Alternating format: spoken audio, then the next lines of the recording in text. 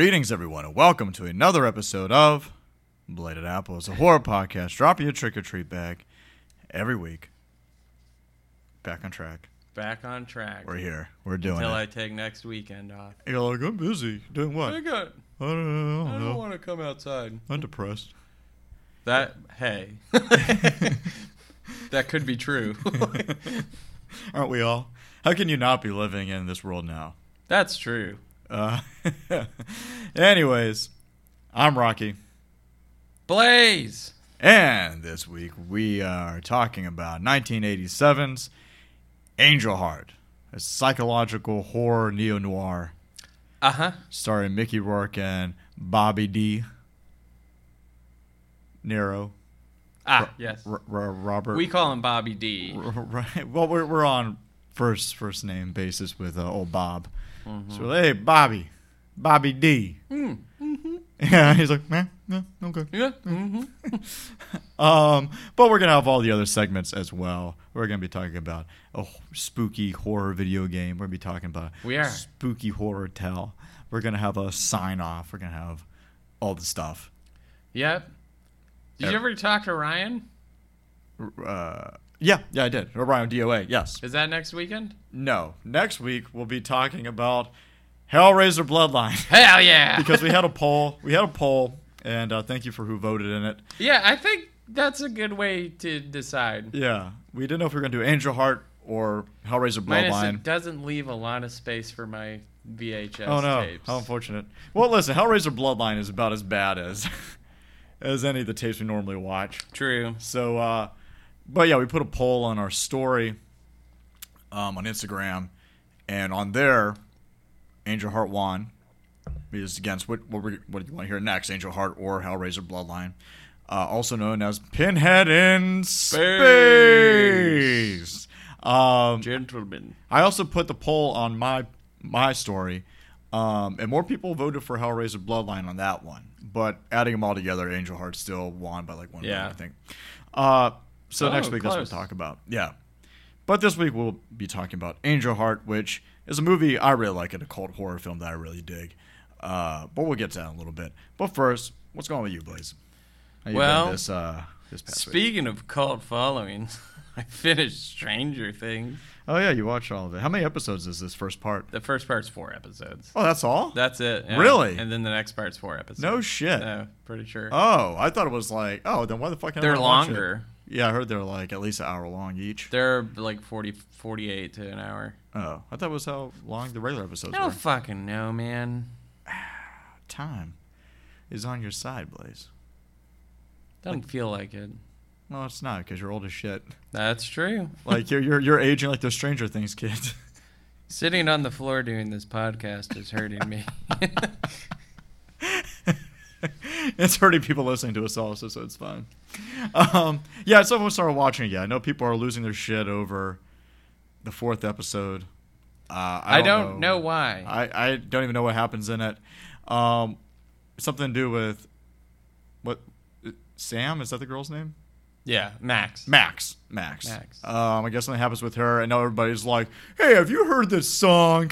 Have you heard Running this Up song? a Hill? Fuck yes, I've heard that song. Like, yeah, and now it's been ruined for me. Now it's going to yeah. be fucking ruined for me because everyone's going to be playing it everywhere. Yeah. And they're going to be like, oh, it's that song from Stranger Things. And I'm like, fuck you. Kate Bush was a saint. Yeah, it's like, Kate Bush version's amazing. That cover version. What is her name? I can't remember her name. With an awesome music video. video. Such a fucking great cover. It's a great cover, great music video. Yeah, I actually went and listened to her other stuff. She's really good. Yeah, cool. I really dig her. So watch Stranger Things.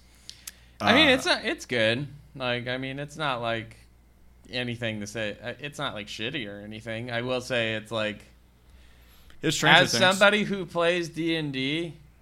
Because this villain is named after a D&D character also, right? Yeah, most of them are, but... Well, yeah, the Demogorgon. Yeah. Of course. And in fact, I have a character that follows Demogorgon in one of our campaigns.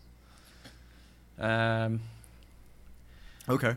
But yeah, it's not it's not the Demogorgon. Demogorgon's one of the demons in the book that you can follow.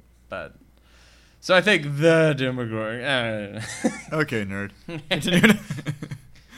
while you explain this, let me pull this comic book that's like right here and read it. Yeah, it's just one of those things where it's like, okay, we get it. Like, a bunch of nerds are playing D&D and they're seen as weird in school. Yeah. Wow. So original. And even then, though so remember D&D is like more mainstream than it's ever been. On a scale of 1 to 10, how are the 80s references in this season? They actually slow down. Did they really? They slow down, which is nice. Because at first I'm like, I'm choking on references. Sure. And then finally it's like, okay, we're going to focus more on the story. I'm like, okay, cool. This isn't too bad. Yeah. It was. I mean, so are they fighting? Jesus Christ! Are they fighting what basically is Freddy Krueger? No. Okay, so I mean, no, like Robert I said, I only Englund is not Vecna. Okay, but I've seen him in the show. Yeah, where they have that complete rip off of Silence of the Lambs for a very brief moment. Yeah. Cool. But he's great in it. Well, he's great. Well, I can't say he's great in everything. He's game. He's game in everything. I don't know. Mangler was pretty good. No, that's what I was gonna say. That was the first thing I thought of right before I said that. I'm like, well, never mind. Never mind. What was it? 10,000 Maniacs or something?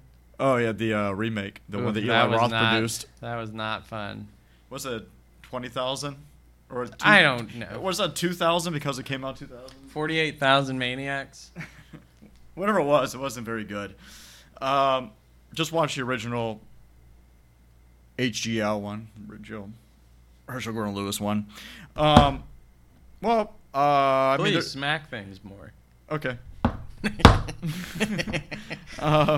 Jump scares in our horror podcast. Oh God! It went down to our tail. Isn't it spooky? Yeah, you made a cheap Miskatonic reviver. I did. I don't have the ingredients to make a regular one, but you did just mix orange liqueur and melon liqueur, and it probably just tastes like cough medicine. And water. Oh, great. Well, at least you're going to be hydrated, less syrupy. I guess. Other TV news. They released some of The Boys. They released the third season of The Boys. Have you watched it? I still haven't watched any. I haven't watched the second season. I haven't watched any of that. I haven't watched any of Moon Knight. I haven't watched any of Kenobi. I watched the first 2 episodes. I watched the third episode of Kenobi, but I heard it's great. I hear it's pretty cool. Yeah, I hear spoilers. I think people already know, but Vader shows up in the third episode. He's pretty badass. I'll watch it. Well, I didn't know that, so thanks. You're welcome. Idiot. Raised by Wolves. Did you watch that show? Nope. Well, it's canceled. So it doesn't matter. News. Did you hear about the Twisted Metal show they're developing on HBO? I did. You see who they cast as Sweet Tooth? Didn't they get a wrestler to do it? No. Who? Well, maybe for the body, but who's doing Sweet Tooth's voice? No. Will Arnett. Oh, that works. Yeah. I like Will Arnett. He's underrated. Yeah, he's a good voice actor, and I think he's Dude, a funny Murderville actor was fucking hilarious. Yeah. Did you watch it? No. Murderville is so fucking funny. I like Will Arnett. Yeah, I mean, he's fucking hilarious. But what was your relationship with the Twisted Metal games? Are you a Twisted Metal kid? The first one I ever played was Twisted Metal Black. And I was awesome. Like, oh, this is so dark and crazy. And I'm like 13 and it's everything I wanted. Yeah. And then Rolling Stones Painted Black plays in the credits. It's so edgy. I'm like, who's this sick band? And then I went back and started playing the old ones. I'm like, not as edgy. I was reversed where I was already playing like the original ones before Black came out. Black is good though. Black is really good. I like that it was more story based. Yeah, like you have very each character has a prologue video, middle video, and ending video. So each character has an arc or a storyline. So that's kind of cool. But I'm excited to see a Twisted Metal show. Yeah, I'll watch it. I can't be as good as Sonic 2. There's this awesome. Did you watch? I know it brought up last. Did you watch Chip and Dale Rescue Rangers yet? No, you brought it up already. I know. But because you brought Sonic, so I bring it up again. Since it's like a Roger Rabbit thing. Did I bring up Sonic 2 last time? No, you just brought it up right now. Don't worry. This is going to make sense in a second. Okay. And Chip and Dale Rescue Rangers, since Dale is doing like a convention circuit in it and stuff, he's like trying to hold in that former glory. The person that always has like a booth across from him is Ugly Sonic, And it's the Sonic from those first trailers for the first Sonic movie. No before they shit. did the redesign. Oh, man, that's fucking genius. See, Paige doesn't want to watch it. I keep telling her, I'm like, I heard it's funny. I want to check it out. But he just keeps on, like, he'll be talking to him, and just be staring at his teeth moving. And so he's like... That's amazing. What a great idea. And he's like, hey, listen, they're giving my own show. I'm doing a ride-along with the FBI, so I'm kind of connected to the FBI now and stuff. It's so fucking funny. It's a great joke. So in other news... one more piece of video game news that I had to connect to the Twisted Metal thing. What is it? 2023, Resident Evil 4 Remastered is coming out. Oh, fuck, yeah. Resident Evil 4 is getting a remaster Hell finally. yeah. Oh, man. I'm stoked about that one. Yeah. I love fucking Resident Evil, man. But I want to tie all the news of TVs and TV shit. All the TVs. Anyways, you see that Vizio they put on the line now? Yeah. All the TV show news. Samuel going for bankruptcy. Which just seems like 100% of which each one we talked about I have not watched, so it doesn't fucking matter. Except for Obi-Wan and the video game news. What were you going to say? You're going to bring something up, though. It was about TV. Oh, go for it. It was about last night. Okay, so... And how I feel shit on. All right, here's the deal. Last drive-in, Friday night. I didn't get a chance to watch it because my management team was a bunch of fucking idiots and made us work overtime and nothing got done. So they just wasted money. And maybe missed Joe Bob. So yeah, I got a little bit of a beef. Yeah, maybe not feeling great about it. But you missed the best episode you could. So... let's rewind a bit. Is that about Tuesday of every week before the premiere of Last Drive-In, on Friday, Joe Bob puts a clue out where he's like, hey, here's what the double feature will be. And he'll put out a couple clues. And then on Twitter, and people are able to guess what the double feature is. And if you get it right, they select the winner and they give them, they send them a prize or something like that. I forgot what they get. But they'll send like a little like care package or some gift in the mail or something, which is pretty cool. So Joe Bob said this week is going to be a monster week. And we were on the way to Universal on Tuesday. Right. And we were reading it in the car on the way there. Yep, for Paige's birthday. Fun time. Let me see if I can... That's news. We had fun at Universal. Well, yeah, if you want to talk about that real quick while I bring up this tweet, you can. We went to Universal for Paige's birthday. Your fiance's birthday, yeah. It was a great time, and we checked out the Steven Spielberg section. Tribute store, yeah. Tribute store. Mm-hmm. There's no thing. It's not a Steven Spielberg tribute store because they have Back to the Future and everything in there. I think it's just a Universal Monster stuff, but it's mainly Steven Spielberg. Yeah, so, I mean, it's like Universal they have Studio a really cool Jaws section store. Yeah, because they have King Kong, and I think it's just like referencing all like the different rides and stuff they had in there before. But it's very cool. But it's very Spielberg heavy since he was kind of like the main backer of that theme park. But no, that was fun. You finally got to. We should talk about this. You and Paige finally got to ride Fast and the Furious. Yeah, we did. What a fucking joke. Like, that shit is hilariously bad. I've been telling you for years now, I'm like, Blaze, you've got to ride Fast and Furious Supercharged. It is the funniest ride you will ever be on. And we, that whole cabin was probably pretty pissed, especially the parents in front of us who had what I assume is a dumb child who, they were like, yeah, he loves Fast and the Furious. So I'm like, oh, so he's an idiot. We were trying to stagger our laughter. But we could not. We could not. If you guys have never been on the Fast and Furious ride at Universal, do yourself a favor. And ride that shit. You will crack the fuck up. The ride sucks. I'll warn you. The ride is not good, but it is hilarious. And the best thing about it is, like, they're playing it completely straight-faced, where it's like, there's no way that you didn't realize how bad this was when you're making it. Oh, my God. Dude, the fact that Vin Diesel literally is bigger than all the helicopters he hangs on to. He jumps onto a tiny helicopter. The tiny helicopter. And you're like, it must be a perspective thing. And then it goes to the other side. You're like, nope, it's a tiny helicopter. Okay, well, I remember while they were building that ride at Universal, we were at a hotel down in Orlando for a convention, and there was a poster for it's like Fast and Furious is coming out, and it shows like it's 3D action. And you pointed out when that came out, that shows like Vin Diesel holding on to a tiny helicopter. And I was like, at that time, before the ride opened, I was like, no, it's just forced perspective because I guess they're trying to do like the 3D thing. And I'm like, nah, he's on a tiny helicopter. No, bro. you ride the ride. He's literally jumps on a tiny helicopter. Vin Diesel's big egg-shaped body hanging up from it. Oh my god, it is so fucking bad. But it is like, you see, Paige, she's better than me and Rocky because if we find something funny, we are going to cackle out loud. Yeah, if you can't tell from listening to any of our episodes. We are going to laugh at horribly offensive things all the time.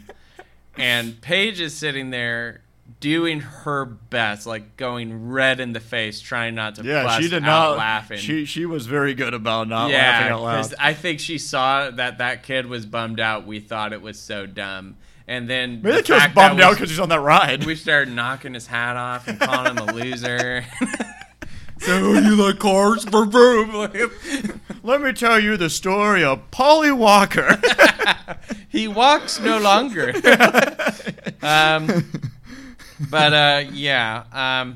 We didn't do that. We did laugh incredibly loud, though. Yes. It's hard not to. Then we rode that Hagrid ride for the first time. And you guys did. That shit's dope. Yeah. I'm happy you got to ride that for the first time. It was worth the wait. It was worth the wait. That's the third time I've been on it because it's always a long wait. It's always like, oh, do I feel like waiting in this? I'm like, all right. Yeah. But that's Universal. What's your other news? Well, let's go back to Joe Bob now that I brought it up. Yes. Joe Bob has a hint for... So... It's supposed to be Monster Week, and his clues for this week's episode were... Bullshit. Clues for this week's Last Drive-In double feature. We have monsters. First, gathering underground in a major international city. Later, feeding in the emptiness of a beautiful wilderness forest. So it's like, okay, 2 monster films. One is in a city, which at first we were like, Chud. It's like, he already showed Chud. Turns out he showed Monsters Club first, which I love, which I don't. Yeah, I give it. On it is a ridiculous movie, and that's fine. On Letterboxd, I gave it a 1.5. I love that movie. Out of 5. Why? I give it a half star for Vincent Price, half star for John Carradine, half star for Donald Pleasance. Oh yeah, he is in it, isn't he? Yeah, he is. Yeah. No, for the song.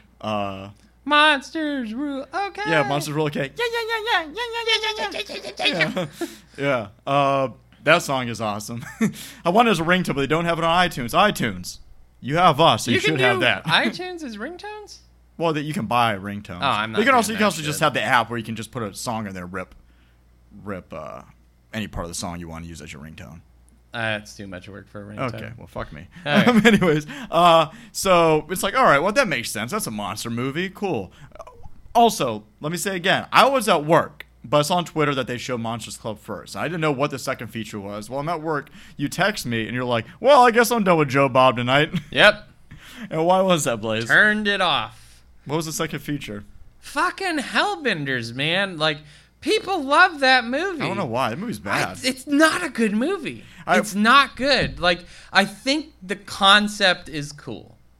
The concept is, a mother who asexually has a witch daughter. They're both witches. The little girl can't go anywhere because she's too powerful. And then the mother starts training her to be a witch. I'm like, okay, that's kind of cool. Number one, not monsters.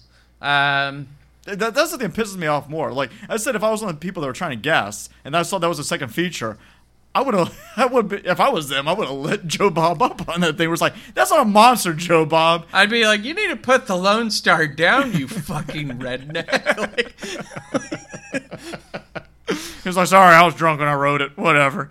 I'll do what I want. No, we love Joe Bob. No, he's super nice. But I disagree that Hellbenders is a good movie. I do too. It is very slow. It is very boring, and there's not much of a good payoff. There's not a payoff at all. Not a good payoff. Joe Bob, I don't know why you chose that. Oh, before what I understand, I saw on Twitter that there was a guest during that feature where they had the makers of the film, which is the daughter and mom from the film, and I guess her husband in real life is the director. I assume. I guess it's like a family. The Addams family. Not a joke. Their names are the Addams family. And they were. I guess they were the guests there. So I think that's kind of cool that they're a family that made a movie, and that is cool, and also, and apparently everybody said they were like very charming. They seemed like really cool. So I mean, no ill will towards them. No, I think it's awesome you made a movie with your family. It's just not my cup of tea. Film. But also, I'm an opinionated asshole. Yeah, I have very dumb opinions, and I shout them. But there's those, like in the Fast and Furious ride. Right, I am like a non-conservative Alex Jones. I'm an idiot, and I scream opinions. I think he goes beyond fucking conservative. Yeah. He's in a league all of his own. But you know what? It's fine. Maybe it's best that I wasn't home and I was at work, because I feel like I would have gotten drunk and been like, what the fuck is this, Yeah, Joe? You would have jumped on Twitter. Just talk shit about hellbenders, and I would probably just look like a fucking asshole. And then the next day, you'd feel really bad I because would they were have. really nice. Yeah. So, you know what? That's fine. They did more than I've ever done. They made a fucking movie. Oh, fuck yeah. They got man, I don't distribution have from Joe Bob. Yeah. So, I mean, they've more power done to 'em. something I will never do. Right. Yeah. And I will give them that credit for sure. It's just not a great movie. Sure. Looks great. Filmed great. I disagree. You don't think it was I think it filmed? looks cheap. I think it looks Really? bad. I think it looks bad. I think the explosion parts look bad. I think all the animation looks really bad. Mhm. But also understand they made that movie during quarantine. Oh. That's why there's not that many characters and everything like that. Everything's like shut down and be in the woods and stuff. So you know what? I mean, there's some things that were really good that were made during quarantine, like Host, Oh, fucking love which that is an movie. awesome film. So good. Made for way cheaper, it seems. And then there's things like Hellbenders, which is, you know what? You did what you're going to do. I don't like your film, but Some apparently people disagree. but my so- opinion 100% does not fucking matter. Right, exactly. You know what? And I mean, the fact that you guys we'll share our opinion, but we also realize that it holds no bearing. and that's with everything. You guys listen to this show, trust me. If you hear us talk shit, I'm a fucking idiot. Don't we're listen to grumpy- anything I have to we're say. grumpy old men Yeah. You who know, bitch about movies and jack off. we like really bad movies and we like really good movies, you know. So I mean, things that people probably disagree with us on Yeah, most of the and time. you have every right to. Yeah, taste is always subjective. You fucker. So what I did see that was good though is that yesterday I saw Crimes of the Future. I know. I want to see it. So Crimes of the Future came out this weekend. David If you've been Cronenberg. listening to our last few episodes, I've been very, very excited because I'm a massive David Cronenberg fan. Other Martin Scorsese, I consider my favorite director. And it's Cronenberg More back. than De Palma? I always thought you would be. I love De Palma, but the back half of De Palma makes him not my favorite. Yeah, that's true. Even He's though had some shit. his back half, I think there's something interesting about all of his bad movies. I love De Palma. He's definitely one of my favorite directors, just because the first half of his career is so We amazing. can't all be Bill Luswig. yeah. Well, I love Bill Lustig. I mean, people argue if his movies are good. I think his movies are good. But I love his movies. But he doesn't have a huge career either. He only directed 7 films or whatever, which is more than I. He knew when to call it. Yeah. But Cronenberg is back. His first film in 8 years. His last film was Map of the Stars, which came out 2014. But this is his first movie, not only back in 8 years, but his first horror film and body horror at that he's made since 1999. Like from 2000 to 2014, he was making like more grounded films like History of Violence or Eastern Promises, A Dangerous Method, Spider. You know what's sad? Things I've like never that. watched History of Violence. It's awesome. Yeah, I know. You never saw People Eastern say it's Promises such a great either? movie. Huh? You never saw Eastern Promises either, right? Nope. Oh man, we need to watch both those. And Not for this. it's perfect bringing it up because Viggo Mortensen stars in this, and this is their fourth collaboration. They had a streak of 3 movies there: A History of Violence, Eastern Promises, and A Dangerous Method, where he plays Sigmund Freud in that one. And they work really, really well together. Now Viggo Mortensen is back. But this is the first film they've done body horror since Existenz. Did you see Existenz with Jude Law? Nope. Really with him and Jennifer Jason Leigh. Really good body horror film, and he put that one in 1999. So he hasn't really worked in the body horror genre in I was a while. busy watching Chud 4. Yeah. But, of course, this isn't going to be any spoilers. I'm not going to give any spoilers for this film because it just came out. But Viggo Mortensen and Lea Sedgwick Seydoux, I think is how you say her last name. It's a French last name. They are. It takes place in a future. No shit. It takes place. Well, it's kind of like. Are there crimes? It's foggy. Yes, there are. It's foggy about how far in the future it is or whatever. But humanity has developed where nobody feels pain anymore. The human anatomy has changed over time to where pain isn't a thing anymore, and nerve centers have all been like dulled. Nobody feels like anything anymore, really, just from natural adaptation, I guess. And also on top of that, people don't have like because of that, there's no infection. So people have like things like growths and stuff like that, and just like, oh, you should probably get that checked up, but like, what the fuck does it matter? So people, because of this, live in kind of this future where they're trying to find any type of extremity to try to get off just in their mind, right? So since they have no nerve center or anything like that, sex doesn't do anything. Like you can't have sex, because it doesn't do anything. Like, all right, well, you can't have pleasure because there's no filling, So people just like slice each other open and stuff like that, and that's kind of how they sexually get off now, is from like watching surgeries and stuff, because you can do that because it doesn't kill people anymore and stuff, and that's the closest thing. So Viggo Mortensen and Léa Seydoux are not visual artists, but they're what's the term I'm looking for? They're what do they do? Performance art. They're performance artists. Okay, to where they come up with these different things, and Viggo Mortensen actually can feel, because he's trained his body not to adapt in the same way. So to do this, his body starts making organs, creating organs that aren't part of the human anatomy. And so he grows these organs in his body, and then they have these performance art shows where she uses this machine that slices him open and hurts him and pulls out the organ out of him, and it hurts. But he tattoos it while it's inside of his body, and they pull it out, and people just they videotape and they sexually kind of get off to it. It's kind of like BDSM-y, right? And because of this, a bunch of people take interest in him, of course, and his development, from the government to shadowy organizations that are trying to evolve back into a more human type way of like enjoying certain things, like try and get kind of the body back to the way it was, and it kind of gets all mixed up in that.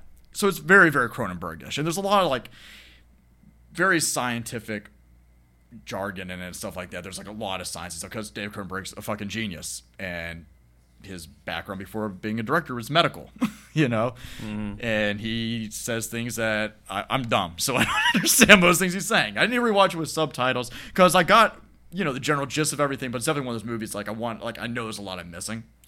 It's great to see him and Viggo Mortensen working together again. He's also working again with Howard Shore, who's scored every one of his films except for one since I think like 1979 or something like that. So it's good to see him working with Howard Shore again. It's also awesome Neon gave David Cronenberg money for this film because this movie is general audience repellent. Okay? This movie is 100% not for like 90% of the film going audience. Most people are going to absolutely hate this film. And that Neon gave him the money to make it and just be like, do whatever you want. He did. This is a completely people are not going to like this film. I understand. First of all, it's graphic. Of course, there's a lot of body horror. It's also hard to follow because of all the terminology they're using and all the, stuff they're using in the film, lost science and all that. Sounds like stuff. something that'd be up my alley then. Yeah. But it's awesome to see David Cronenberg in his 70s making a movie like this. Whenever, the time he's been retired, even before he retired, so many people have tried to do the Cronenberg thing. Don't do it. So many people, people have tried it. Just a lot of people have done really great body horror stuff and learned from the school of David Cronenberg, right? Including his son. Possessor was an awesome movie. Oh yeah, Possessor was great. It's something that whenever you watch this movie, you go, you know what? Only David Cronenberg could have done this film. Like, watching it, like, nobody else would have wrapped their head around it in this way, shot it this way, done it. It's so distinctly him. And, there's a little bit of Dead Ringers in it. There's a little bit of Videodrome in it. There's a little bit of Existenz in there, but it's its own animal. And like I mentioned before, the movie's still, like, super sexual. I've talked previously about David Cronenberg's sexuality. where the movie's very sexual, even though like sex isn't a thing in this universe that he built, or at least as we know it, to where even there's a scene that kind of references it. When David Cronenberg talks about sex, it's always very natural, almost clinical. Right. And he never is like, oh, look how gross this is, isn't it? Like, he can make it sleazy to work with a scene or like whatever, but never feels like male gaze. It never feels like nasty. Like, you're like, oh, it's just like, ugh, like, you know, like, this guy just wants to like look at tits and stuff like that. It is really funny how I like love watching people get chopped up and shit like that. Right. But then it's like a sex scene. I'm like, oh, this doesn't seem appropriate. He makes it feel uncomfortable if it works with the scene, but never feels uncomfortable like watching like a Michael Winters film, like you watch like one of those Death Wish films or something like that, where it's like this guy was like a sex pervert and he was awful. Like, David Cronenberg treats sex, no matter what it is, in what way, not only clinical but very natural. And I always like that about him as a director, where it's like, hey, don't be ashamed of your body. It's just your body. Don't be ashamed of this. It's very natural. And everything that comes with his body horror, whether it's violence or sex or sickness or whatever, it all feels very natural. And it's so great to see him at this age still developing as an artist, where he can still say things so eloquently, even though the film is going to be very opaque to general audiences. Yeah. You know? So I say it's great. It's awesome. I'm really interested in you seeing it so we can talk about it more. Yeah, I want to see it. Because I have a lot of thoughts and stuff. And even like whenever it ends, like, you know, whenever it ended, I was like, oh, that's where it ends? But then I was thinking back, I'm like, well, I guess that was like the natural arc and stuff. But I felt like I had so many unanswered questions. But thinking about it more, I was like, I guess those were answered. But it's great. So, Crimes of the Future. Also named after his very first film. Yeah. It has nothing to do with his original film, but shares the same title as his very, very, very first film. Or maybe his first film was Stereo. It was one of those two. I only have one other piece of news, because we talked about this guy in a previous episode. And we always, you know, we had to put him in the Hall of Fame because he's passed. But Bo Hopkins died. Yeah. If anybody listened to our Nightmare at Noon episode, few episodes ago. It wasn't that long ago we talked about that, right? Like four episodes ago? Yeah, 4. Something like that? Probably. No, it was more than that, because we had our interview with Kevin as episode 30, and we're on 34 today. Oh, yeah, maybe it was 29. About 5-6 episodes ago? Yeah, 5-6 episodes. In the recent past, you know, probably about a month and a half ago. It's a great episode. Yeah, Bo Hopkins. One of our most listened to episodes. Yeah. He was the one of the stars of that film. We make fun because he's talking like this, and he's the most badass guy ever in that movie. all the women want to have sex with him in that film for some reason, because he's a middle-aged man with a leather jacket on and sunglasses. Don't forget the sunglasses. How could I ever forget? It's the 80s. It sure is. Old man with sunglasses and leather jacket. He knows what's up. Just like James Woods and vampires, which we also talked about. Hey, Padre. But yeah, Bo Hopkins passed away. Rest in peace. We're putting it right there on the wall with. We had somebody else in the Hall of Fame before, didn't we? Did somebody else pass? We put in the Hall of Fame on an earlier episode. I don't remember. There's somebody else who we're putting him in the Hall of Fame, but I can't remember who it was. Just go back and listen. He apparently wasn't that famous. We're taking him off the wall, whoever that person is. Get out of here. Bo Hopkins is going up here. just like literally just glue his picture over whoever that guy is. Cool. It was somebody that was like multiple movies we're talking about. I think the person passed away. It may have already been dead, but somebody that we're talking like 2 or 3 movies and he just kept on popping up. I can't remember who it was. Hey, if you remember who it is, email us and remind us. Wings Hauser, come on the show. It may have been Wings Hauser, actually. He's not dead. No, but oh, thank God. I was saying that we talked about somebody multiple times. I was going to have a heart attack if he somebody died. They brought up a few times. But anyways, anything else? Nope. We should probably get to the trailer because we've already been talking for like almost 40 minutes. Yeah, well, I'm like people listen to whatever the fuck. Oh, I do have one other. I do have one other piece of news. Okay. It doesn't be quick because neither of us give a shit. But I felt like it's so funny I had to bring it up. Morbius is getting put back in theaters. Did you see that? Why? Because people kept on memeing it, I guess. I don't know. So Sony was like, oh, that means the movie wasn't a failure. Let's put Morbius back in theaters for a weekend. Oh, God. That's sad. So Sony fails again, as normal. Yeah.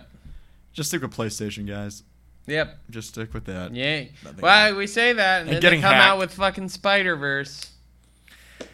Yeah. Later on this year. Yeah. I don't know. Part 1. I'm gonna watch that shit. Mm-hmm.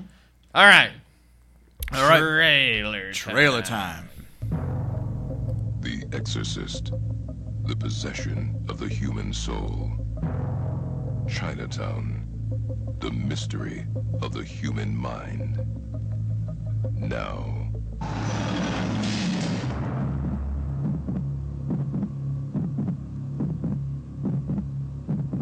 Do you know what today is? Today is Wednesday. So anything can happen today.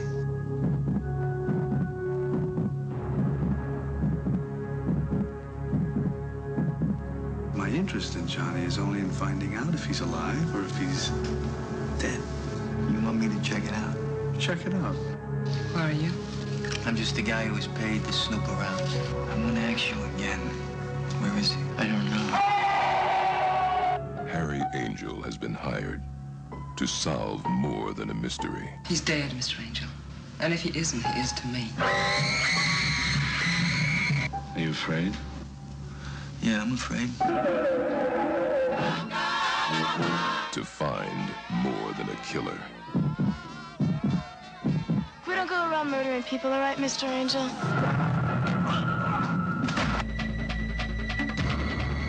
The Prince of Darkness protects the powerful. You expect me to swallow that? And it may cost him more than his life. Some religions think that the egg is the symbol of the soul. Did you know that? All I know is Johnny's running around bumping off everyone he used to know. And more it's me who's on the line for it. Johnny's favorite was as close to true evil as she ever wanted to come. There's death everywhere these days. You killed him. You're trying to pin it on me. The flesh is weak. Only the soul is immortal. Did you kill him? You gotta burn for this, Angel. You gotta burn for this, Angel. In hell. Harry Angel has been hired to search for the truth. Pray he doesn't find it. Angel Heart. So, Angel Heart. 1987, directed by Alan Parker, and the screenplay by Alan Parker. Screenplay by Alan Parker. It's based on William Schwartzberg's 1978 novel, Falling Angel. And apparently it went through a few directors beforehand, before it ended up with Alan Parker. Apparently the studio was not interested in making a film of it for a long time. John Frankenheimer was hired to direct it for a while. That fell through. Frankenheimer was eventually replaced by Dick Richards. He also talked about it after Richards fell through. Robert Redford was attached to directing it. Really? For a long time. Yeah. And I think that Robert Evans, old Coke nostril himself, Bob Evans. Was the Breakfast King. Yeah, was connected to it as the producer. But no film was willing to do the film at all. So no film was willing to do the film? No film studio was willing to produce the film, rather. So Alan Parker eventually got a hold of it. At this point, he was already famous for doing movies like Bugsy Malone, which is a gangster film starring kids. Young Jodie Foster's in it. Okay. He also did Fame before this. He also did Pink Floyd The Wall before this. The director of Angel Heart? Yeah. Oh, Alan no Parker. shit. Yeah. So I mean, and right after this, he also did Midnight Express, and right after this, he did Mississippi Burning with Gene Hackman and Willem Dafoe, which is a really good film as well, based on true story. I think it's based on true story, but see, you guys come to us for facts. It's based on a true story. I think I don't know. Sure. It could be.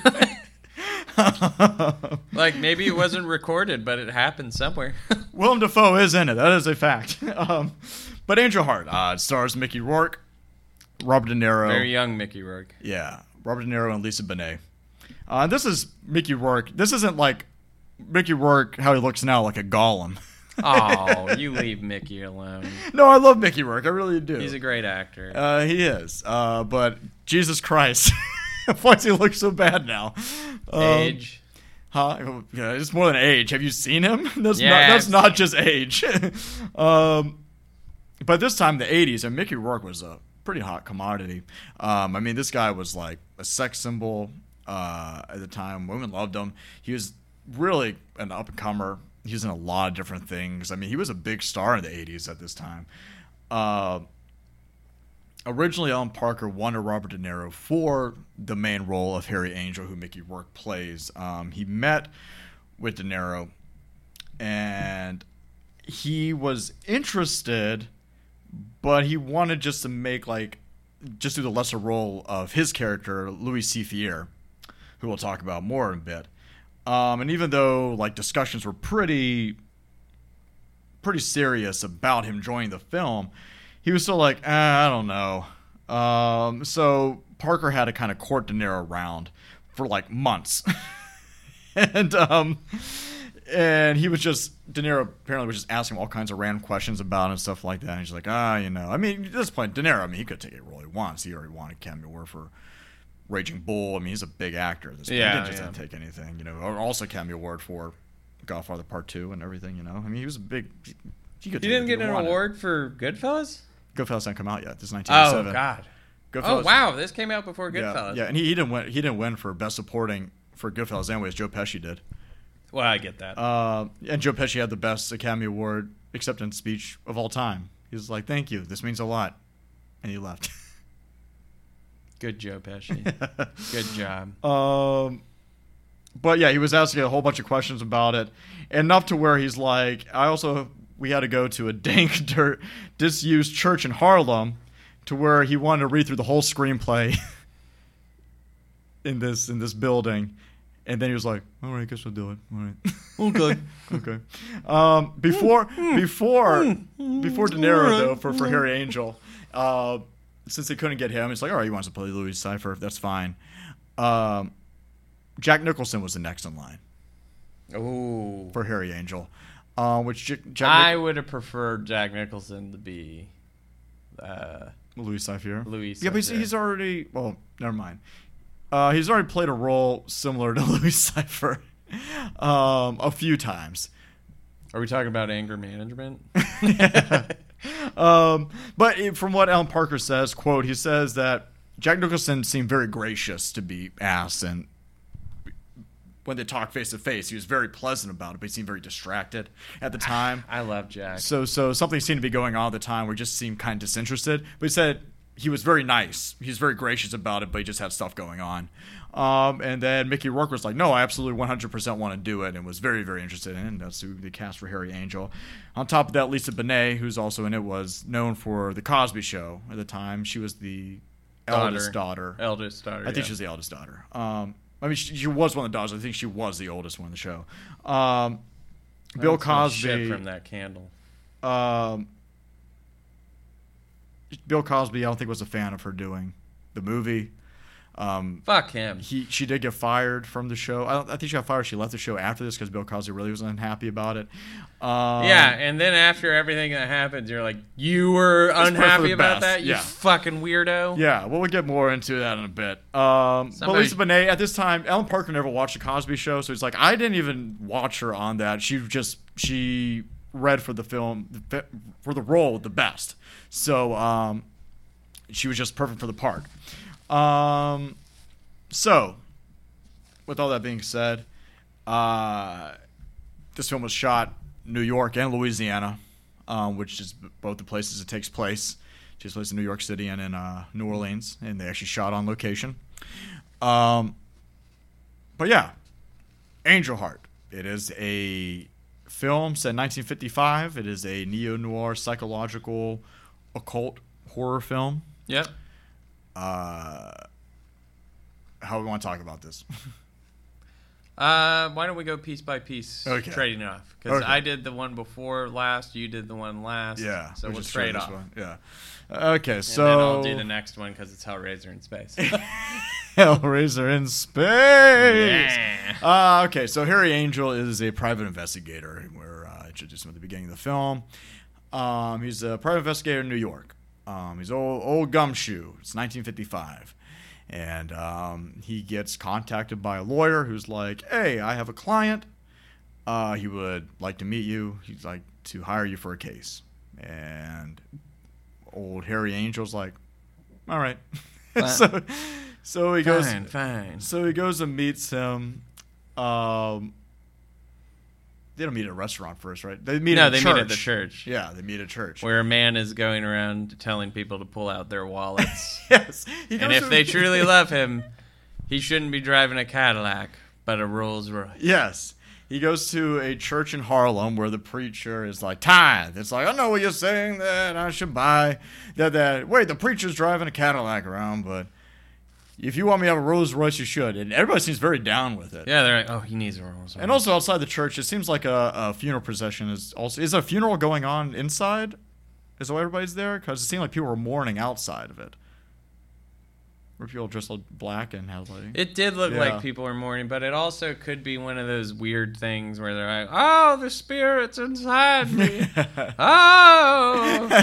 And you're like, what the fuck? Jesus inside me. It's like, is there medicine for that? I don't know. He's just running out hitting people with a blanket and they're all falling over. I don't know. You Jesus freaks do some weird shit. And, Harry Angel's walking around this church. He's like, oh, that's weird. And the lawyer comes up and he's like, hey, the client's back this way. And he's like, all right. And they walk to the church and he sees inside a small room a woman cleaning a bloody wall just very badly, splattered with blood, with what looks to be a bucket that at some point was full of water, but now just bloody water. She just cleaned the blood with more blood, and it looks terrible. Like, it is not effective at all how she's cleaning this wall. It's terrible. And the lawyer's like, oh, don't worry about that. Yeah, it was a suicide. Yeah, the guy just blew his fucking brains out in this. Nothing to worry about. He did it's it like, himself. and nobody was worried about any of this? Like, no. Okay. So Harry gets brought back into a room to meet with Louis Cyphre, who is played by Robert De Niro. And he is a man that has a cane and long fingernails. A man about town. Yes, man about town, Bobby D. Our friend of the show, Bobby D. And he has, He always calls. He's like, I love you boys. He always. I love you boys. Dude, calls us every week after he hears the newest episode. Stop calling you son of a bitch, you ancient fuck. Bob, get your own fucking podcast. You can't come on here. Oh, come on. And we're like, no, we're not riding your coattails, buddy. Your career's over, Robert De Niro. We're the shining stars now. If you're coming here looking for some De Niro, you came to the wrong place, because we're both broke. Oh, come on, please. I'm old. Yeah. So he is... Come on the show. He is an mysterious man with a cane and long fingernails and a ring with a pentagram on it, and you just look at him and you're like, maybe you shouldn't trust this guy. But Harry's like, you know what? It's 1955 and I fucking love money. So. He is sitting on a chair that is raised on a platform in the back of a church that he obviously doesn't belong to. No, yes. Why? Because he's white. Clearly not supposed to be there in 1955. And also, Harry Angel should probably have questions because every other white character he meets in this movie are excessively racist. Well, we learned very quickly that he is not. Yes, clearly. So Louis Cyphre says, hey, listen, I'm looking for this guy. His name is Johnny Favorite. You may know him. Used to be a crooner. Yeah, he's a big name crooner. You probably heard of him, man. Which, for you young folks listening, used to mean a singer. Yeah, that's like what Harry Styles is now. He's kind of a crooner, right? Isn't it? Michael Bublé likes to pretend. I'm not talking about your aunt's favorite singer. I'm talking about the young generation. Don't young children like him on Christmas? Probably. They probably treat him like Santa Claus, where he just comes out during Christmas, like, oh, what happened to that guy? It's Michael Bublé. Michael Bublé and Mariah Carey. I don't know. That's kind of like the two like Christmas spirits, and then they go, and the rest of the year nobody gives a fucking shit, you know. Paige was blown away when I told her she did not write that song. She was like, "Are you serious?" So I'm like, "Yeah, that is not Mariah Carey's song." So, Louis Cypher's like, it's fine. You probably know him. He's a pretty famous crooner and a blues musician. His name is Johnny Favorite. And Harry's like, oh, yeah, no. Never heard. And he's like, oh, okay, well, you probably know him. He was a soldier around the same time as you were in World War II. But at that time, his name was Johnny Liebling. And he's like, no. And he's like, are you sure? He's like, yeah. Are you positive you don't know him? I absolutely do not know him. He's like, I think you know him. He's like, come on. Come on. Come on. And Robert De Niro's doing that look where, his eyes are very closed. Yeah. His curled lip. His teeth aren't really showing that much. Come on. You know. And Mickey Rourke's like, no, seriously, I don't know. I have no idea. He's like, well, anyways, I need you to find him. He's like, okay. And so he hires him to find him because apparently Johnny Favorite has a debt to pay with Mr. Cypher. Wonder what that could be. That he ran out on. Also, guys, since this is a mystery, I forgot to say this earlier, there will be full spoilers. So if you are interested in seeing this movie, hunt it down because we will be spoiling it because, with some Giallo films that we talked about, we didn't spoil the ending because it's like we can talk around that stuff without revealing who the killer is. With this one, I feel like this movie is like a slow burn film to where it gets crazier as it goes along. And the last 30 minutes of the film is wherever like a lot of the hot talking points are going to be. Yeah. So let me see real quick if it's streaming anywhere. It was on Shudder for a little bit. I don't think it's on Shudder right now. With some previous subscriptions to Amazon, Sling, or Hulu, you can watch it. I don't know what you'd have a subscription to on top of it, though. With those premium subscriptions, you can never tell. If not, you can rent on YouTube for $3.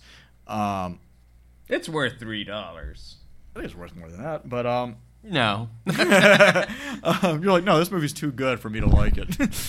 No, it's not obscure enough and makes no sense. No, it's obscure enough. This is not a popular film. It makes a bunch of sense. Yeah. And I'm not into that. This is an obscure film. This movie Says is... guy who doesn't like Marvel films. Yeah, this movie is kind of a cult film. So, and an occult film. Man, I am fucking just mixing up my words today. Anyways, so Harry's like, all right.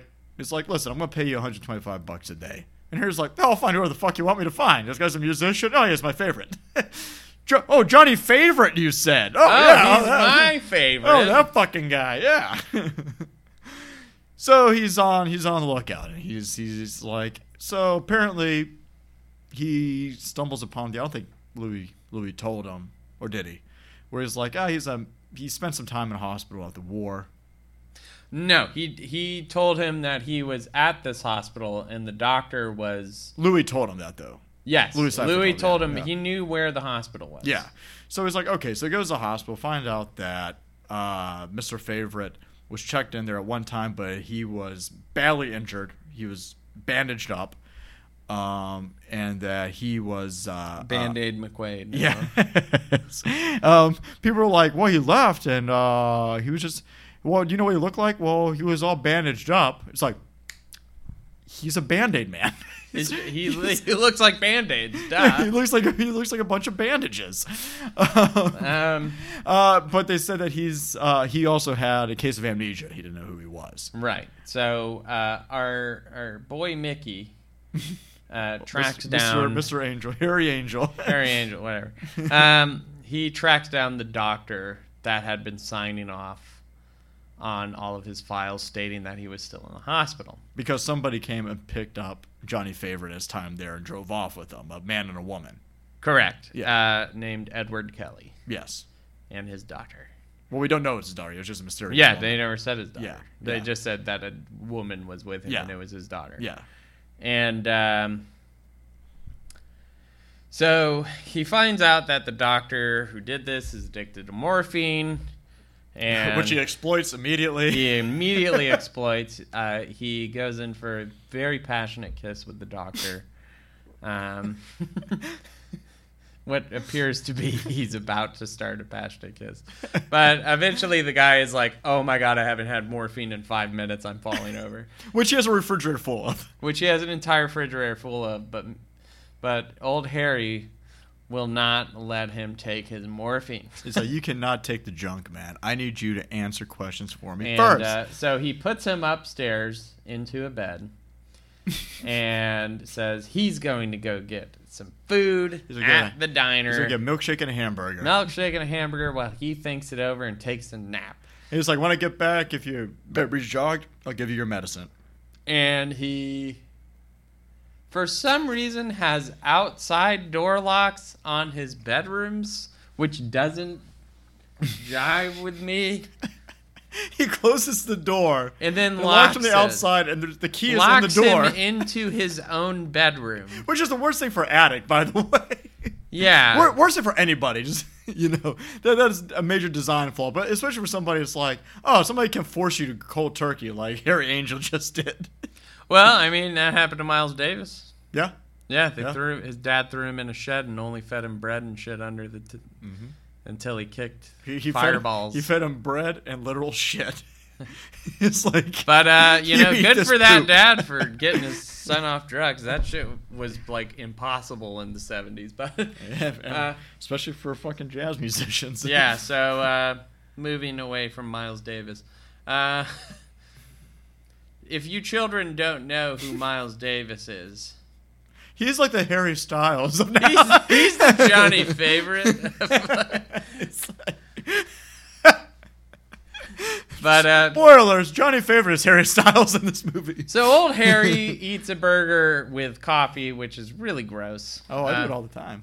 You eat burgers with coffee? Yeah. When I go, how do you eat hot beverages with hot food? I can't do that. Like when I go to like Waffle House or something like that. Like You eat burgers at Waffle House? Yeah.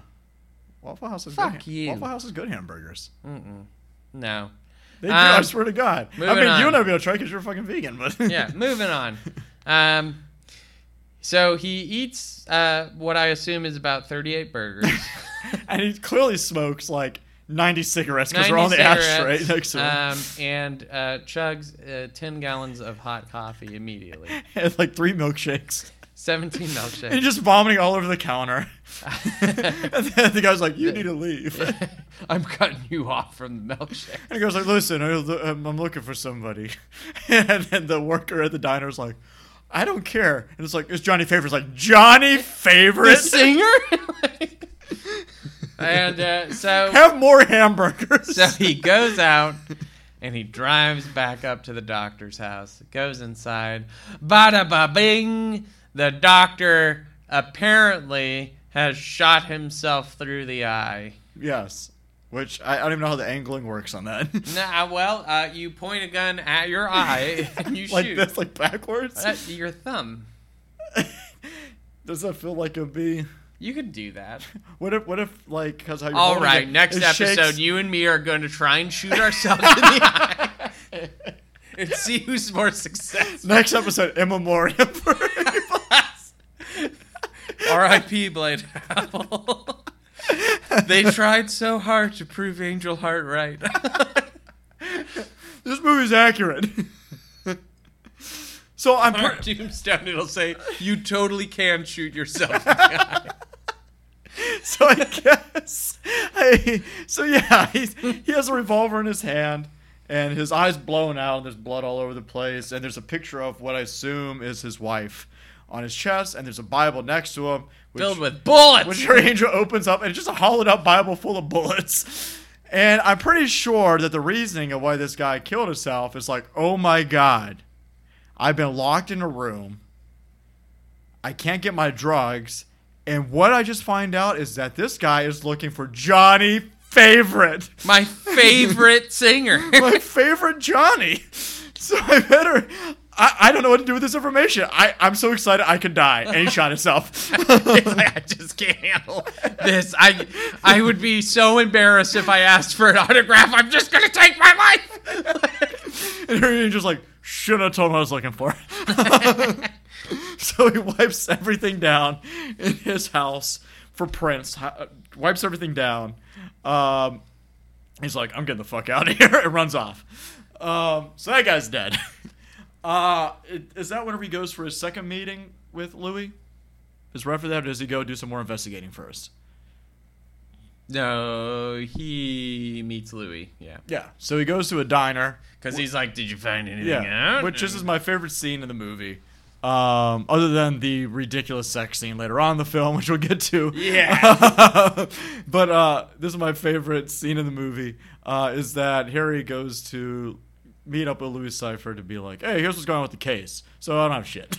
But he meets up in a diner, it seems, or a restaurant of some sort, that seems to be pre-hours before they're open up, because nobody else is in there. All the chairs are kind of racked up except for the table that Louis is sitting at, and he's there drinking tea. Does he ask him if he wants any tea or something first? Maybe.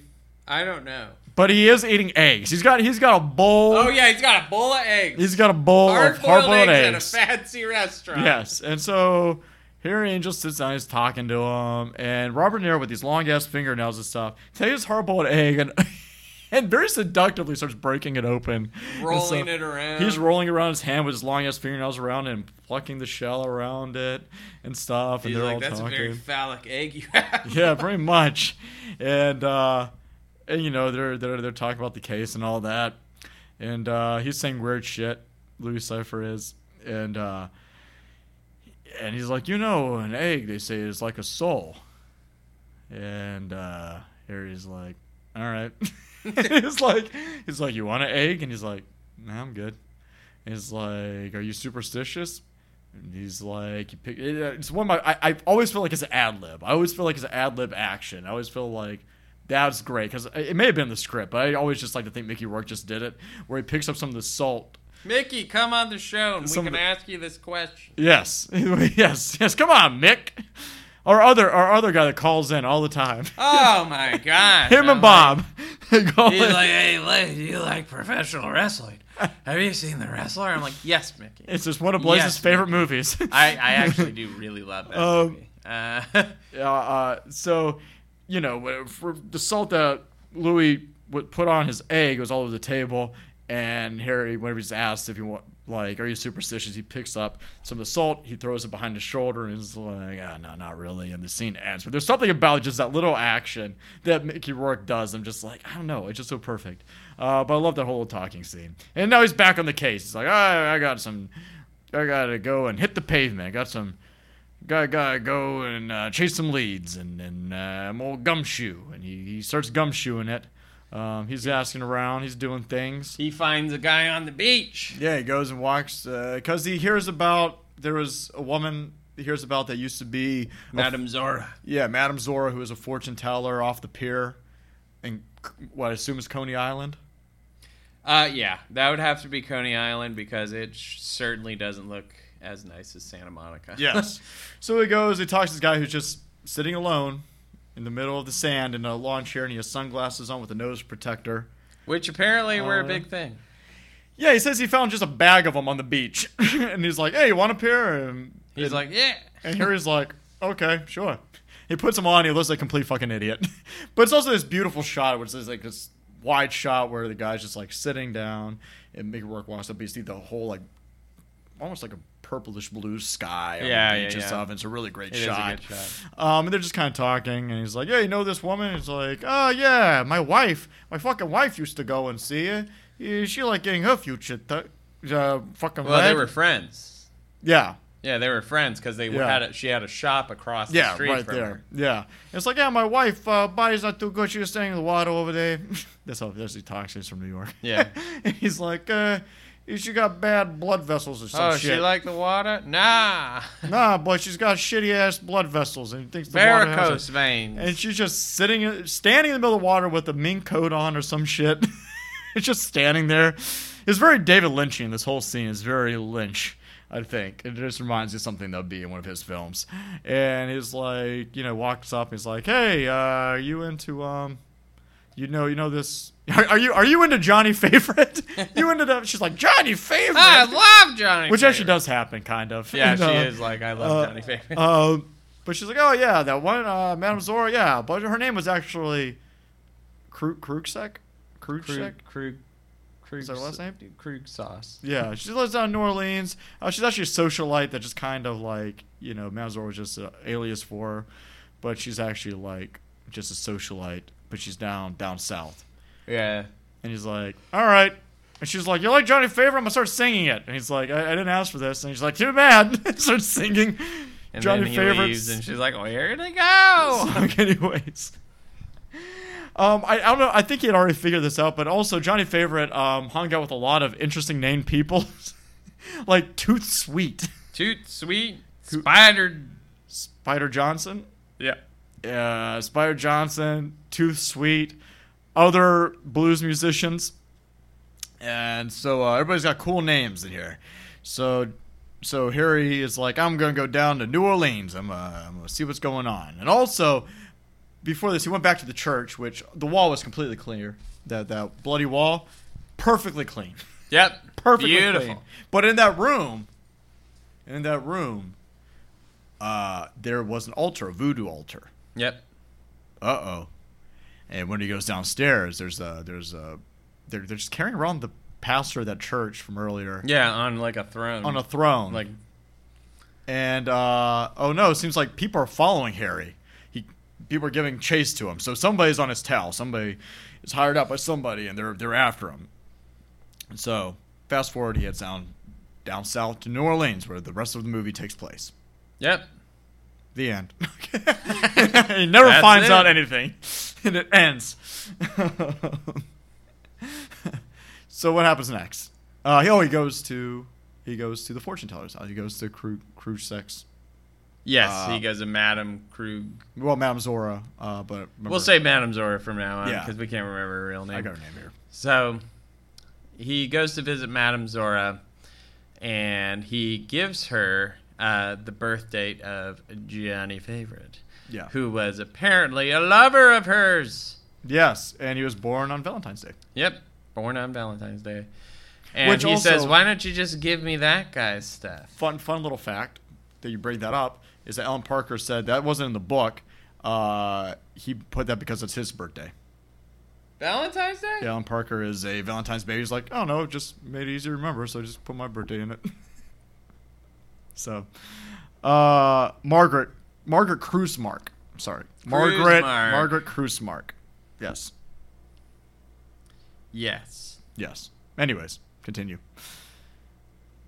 Yeah. So, he starts pushing and asking for information about Johnny Favorite. And she's like, "Wait, you don't want your birth chart done?" Yeah, you don't want that done? Get the fuck out of here. And he leaves. Yes. He then goes back to his hotel room. What happens then? I can't remember. So around this time, it's a whole lot of investigating. So everything kind of bleeds together. Yeah, it really does. He goes to. He eventually ends up going back. Yeah. Or no. First, he goes to the oyster bar. Well, where the musicians are playing. Yeah, he goes to oyster bar. So he's going around the different clubs and bars. He goes to a lot of bars. Yeah. Talking to different musicians and people and all that.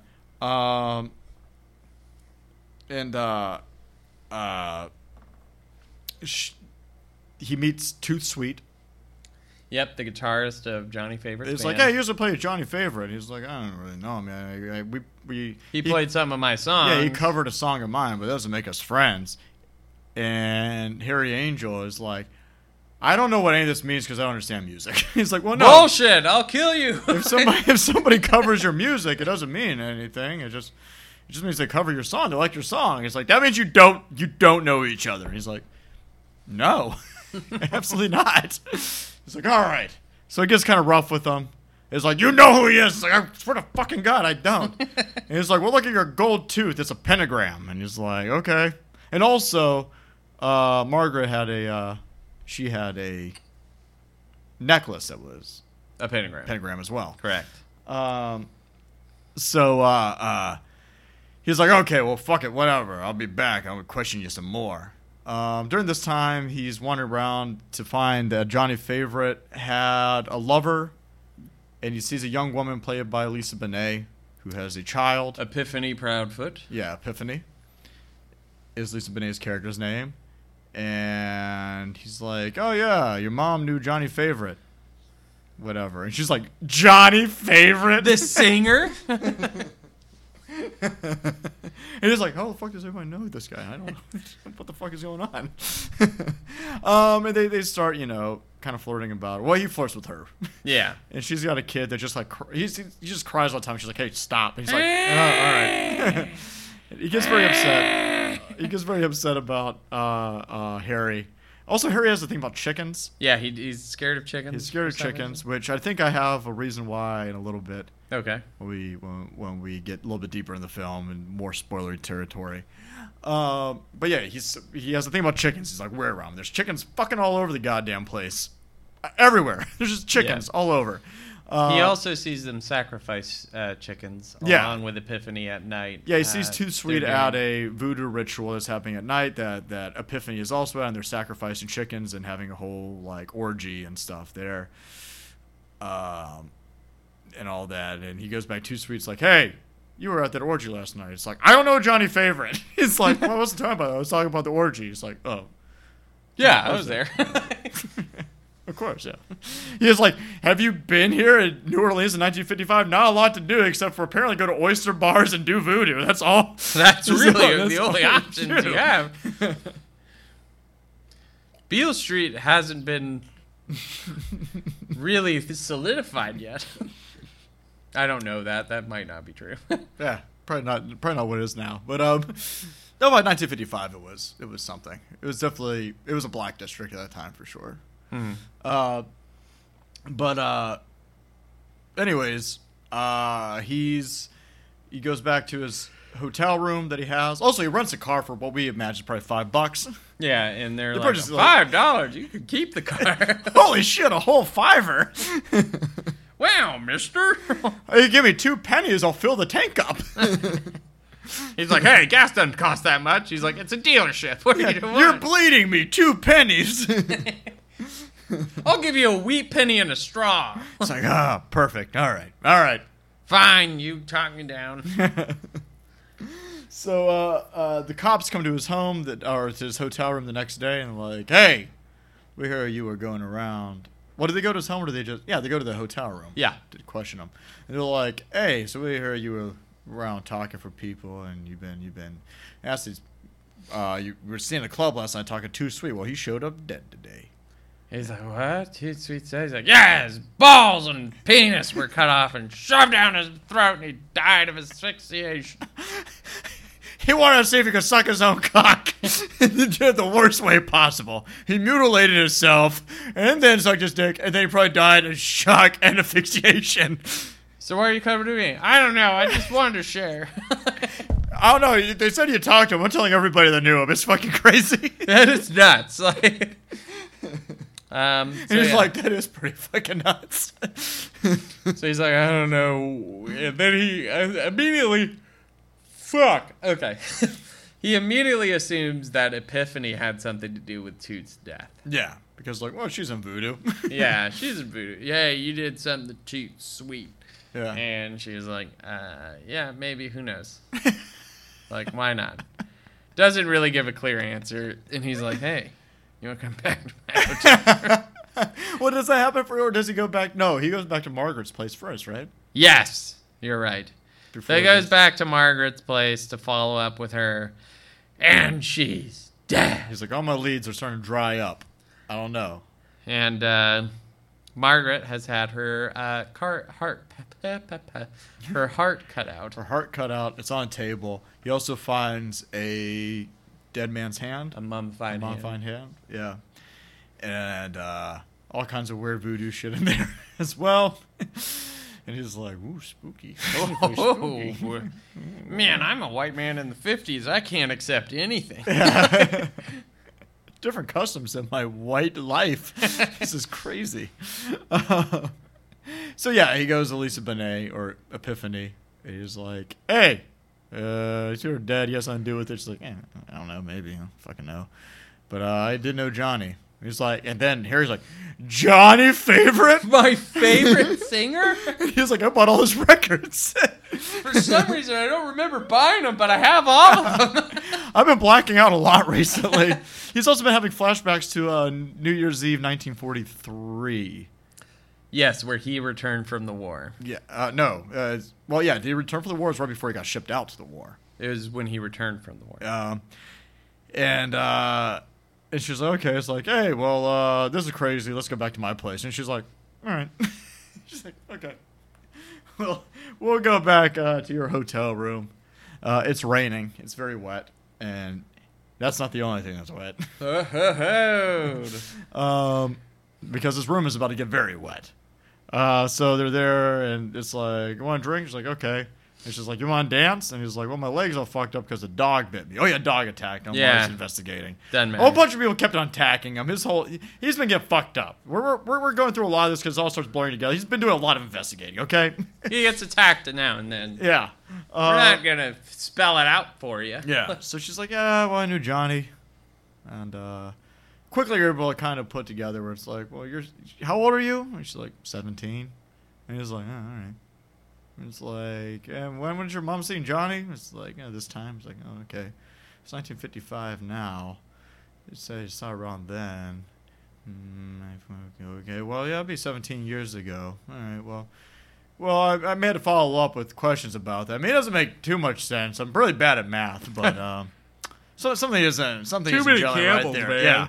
And she's like, anyways, you want to dance? It's like, okay. Well, my leg is pretty fucked up. She's like, okay. So he immediately lifts her in the air. Lifts her up and dances with her, holding her in the air. He's like, I don't know if I can dance. I can't move much, but let me rip. And then they immediately start to fuck. Violently. And it's a pretty graphic sex scene. It's enough of a graphic sex scene where they had to cut 20 seconds off of the actual sex scene to avoid an X rating to get down to an R. And it's like, okay, the sex is like, first of all, it's kind of like, oh, well, it's pretty passion steamy. It's pretty hot and stuff like that. And then it just starts getting more and more violent. And then it starts raining blood inside of the hotel room. Slayer in the bathroom. Yeah, and there's blood going down the walls and all over them and stuff, and it's starting to cut more and more, and you're seeing visions of the orgy, and you're seeing cuts of them violently fucking him, very violently fucking her, choking her. Yep. And she starts screaming and stuff, and eventually it ends, and he comes to, and she doesn't seem too thrilled. No, I would understand. And he's like, all right, well, see you later. All right, bye. I had to go do more investigating. It's the 50s. Fuck you. We're allowed to be the worst people on earth. Yeah. Which the cops say later on, where it's like, oh, they come by the next day. The cops come by again. They're like, hey, that one woman you said that you were here to see, we found her with her heart cut out. You know anything about that? And he's like, no. It's like, who's this black person you got in there? It's like, a friend of mine. It's like, oh, well, black people are not people, right? And it's like, okay. He's like, all right. He's like, see ya. Just gotta leave. Just like, I want to say a bunch of racist southern white shit to you, and then fuck about on my day. Just fuck off the rest of my day. Like cops now. Off you fuck. Yes, pretty much. Nothing's changed. ACAB. And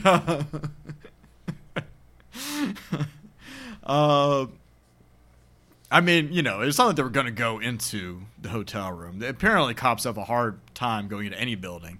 But we'll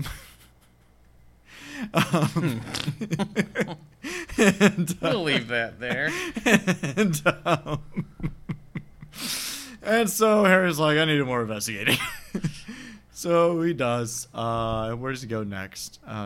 He meets up with Louise Cypher again at another church. Yeah, big old Catholic church. He's like, I didn't know you'd be in town. Yeah. Fuck, why am I yawning so much? Yeah, because the hotel manager's like, hey, yes, you have a message. He's like, oh, yeah, I gotta go. Let me go. And Louis Cypher's there, and he's just, he's like, how's everything going? I heard it's not going great. I'm here. Hey, I'm here. Tell me about it. Yeah. Forget about it. And he's like, here's all the things I found out. I found a guy with his genitals cut off and put in his throat. And Louis was like, oh, yeah? Tell me more about that. Because if I was him, I'd be like, excuse me? Wait. I'm sorry? And then I would have been like, wait, let me try to guess. Did he try to suck his own dick, but he did the wrong way by cutting off his dick and then shoving his throat and he accidentally choked on it? Somebody did it to him. Oh, my God. Oh, never mind. He's like, well, listen, I thought the same thing. And it's like, oh, yeah, all right. You know. We're on the same path. We're on the same wavelength. Trust me, it crossed my mind a couple of times. Well, if I just cut it off, oh, wait, but then I won't feel it. He probably didn't think about that. He probably didn't think he wouldn't feel it. Exactly. He thought maybe it's like a decapitated head. Like, it keeps going for 10 seconds. He's like, maybe if I do this real quick. Make it sew it back on. with the other 8 seconds. Oh, okay.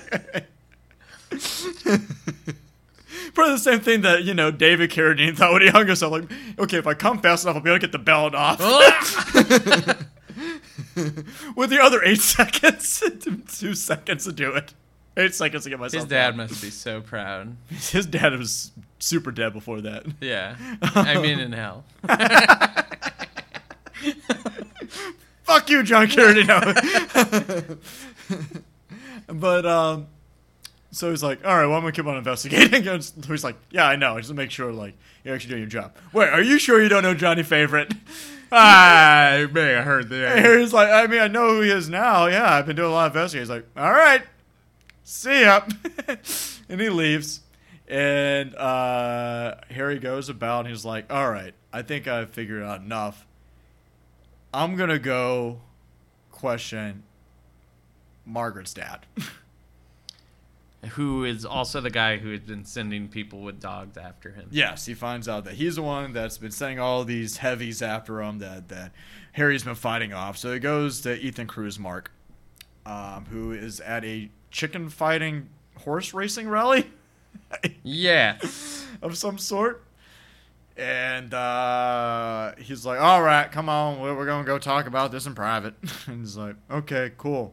He's like, want some gumbo? And he's like, I got an acidic stomach, and gumbo doesn't agree with me. And it's like, well, you should probably get that checked out. If your blood is made of acid, it's probably not the best. He's like, well, no, that's not how it works. It's like, it's 1955 in the South. I don't understand science or what people should have rights and don't. Anyways, come on in here, let's talk about gumbo. He's like, okay, whatever. So I go in there, and he's like, you're looking for Johnny Favorite. And he's like, finally, somebody understands what the fuck I'm talking about. And what happens next, Blaze?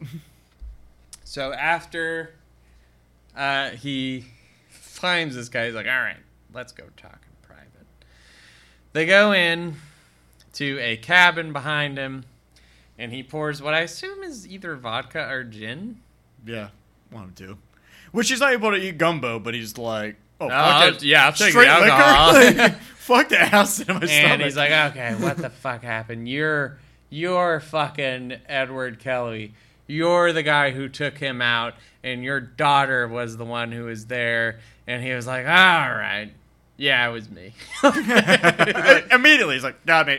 Yeah, you got me. I guess the tip that was setting out all these guys to like kill you or stop you. Then he's was like, okay, well, evidence. what does he fucking look like? And he's like, I don't know. He was bandaged, and then we just dropped him off in Manhattan after. And he's like, I know he was made of bandages. I know this. And he's like, no, he was a regular person covered in bandages. He's like, oh my god, this is a new crack in the case.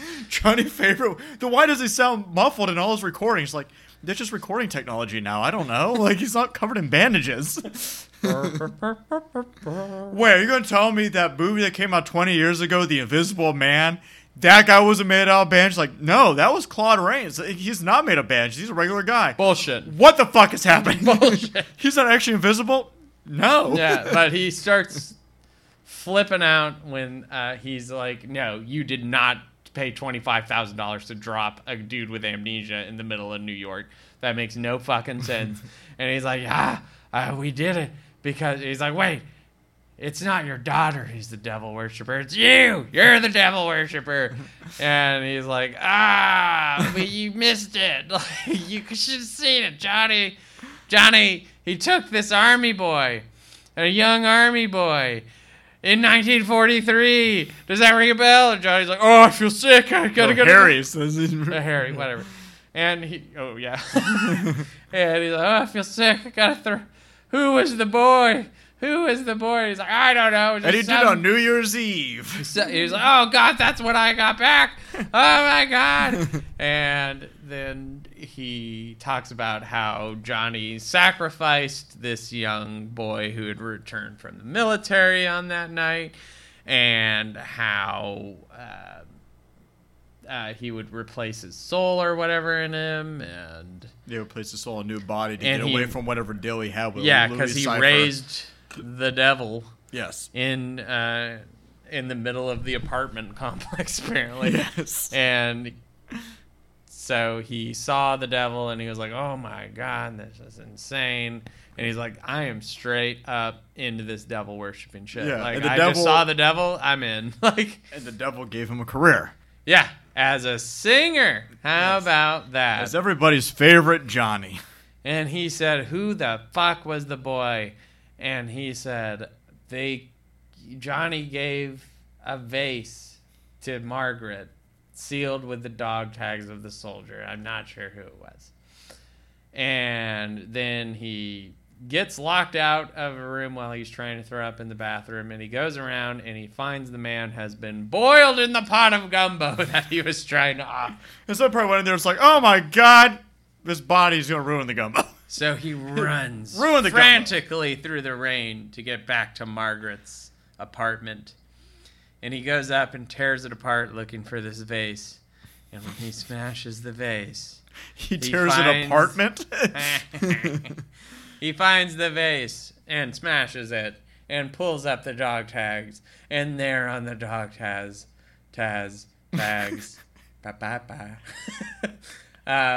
it says Angel Harry. Harold. Whatever. Harry Angel. So now he is flipping the fuck out. He's like, no, I know who I am. And Louis Cypher is in the room now? Yeah. How? He's like, hey, what's going on? Hey, it's... My ponytail's down now. And he's like, you have very nice hair. He's like, I know. Lo and behold, he is Lucifer. Yeah. And even Harry's like, if your name is Dime Store Joke. Dime Store Joke, yeah. Louis Cypher, Lucifer, got it. All right. Yeah, and so he explains to him that he is Johnny Favorite, and who he thought he was the person that Johnny Favorite sacrificed that night. Yes. And that he owes him a great debt. Yeah, because he's like, hey, I gave you a career, and you try to run from me by switching bodies, but I mean, I already knew it was you. I just need you to remember it so I can take your fucking soul. Yeah, so he runs back to his hotel room and finds Epiphany dead, and apparently a gun shoved up in her genitals. And up her and they're like, why did you come back here? And he was like, you know you're gonna fry for this, right? He's like, yeah.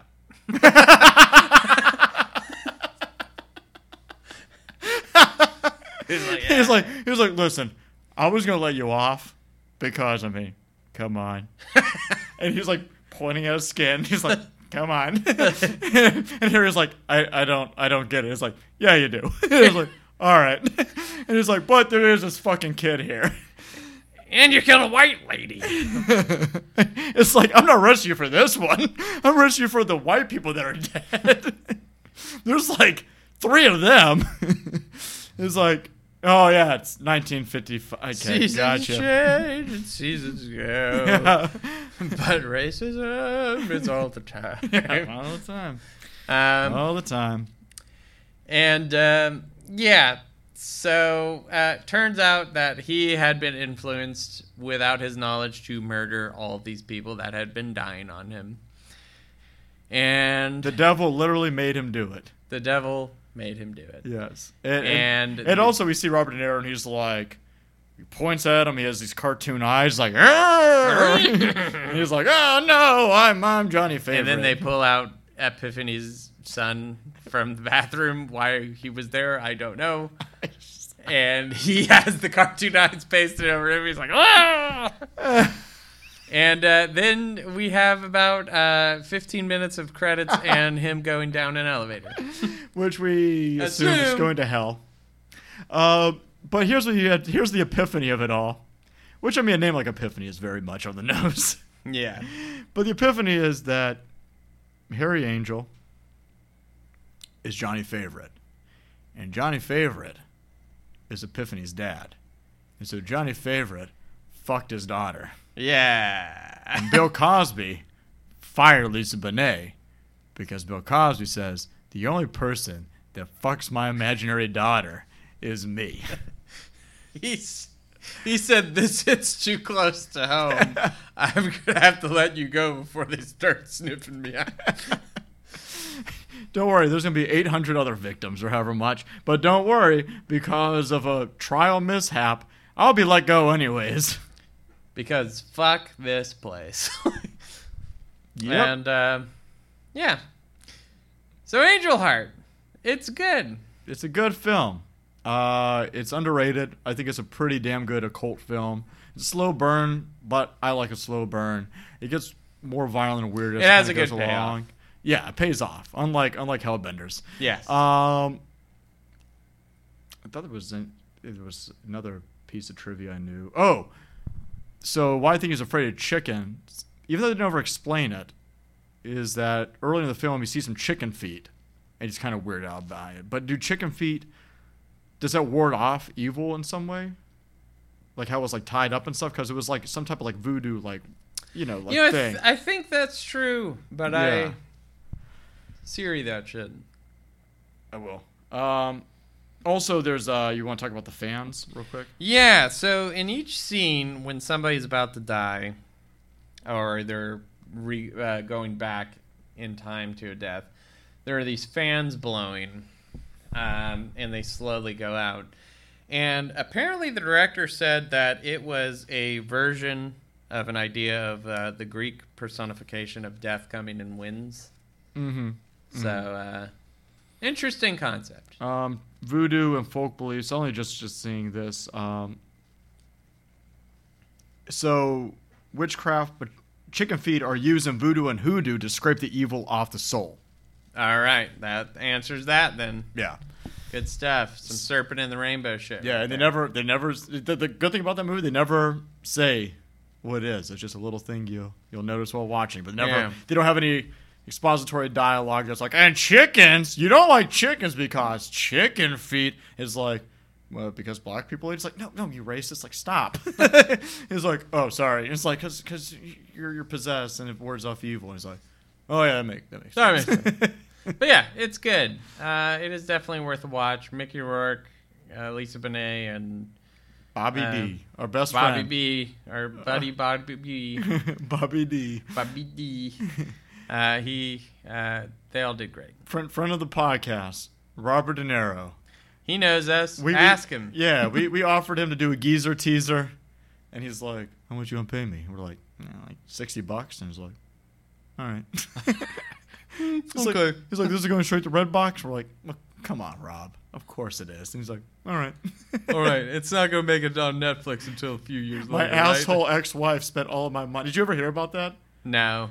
His him and his most recent wife, his second wife, they divorced like a year or two ago because I guess he had a meltdown in a bar. Like when they're there, it's like, and because of you and your spending is why to keep on making these shitty movies. I ruined my career. Holy shit! So he's been making all these like bad like direct to Redbox films because like she has like terrible spending habits and like he's like, I ruined my reputation for you and all this. Oh my god, that's kind of sad. Yeah, but he didn't because Robert De Niro is still very highly regarded. Oh no, unlike Paige Bruce Willis. doesn't feel that way about me and guitars. She's like, you're ruining fucking everything. I work this job I hate, so you could use your money to buy fucking guitars. And you're like, what do you think of that? Sounds pretty sick, right? she's like, I'm sick of these guitars. But yeah, Angel Heart. Check it out. All right, that brings us to our next segment, to another curation of Blaze's Cabin to Video Game Curiosities.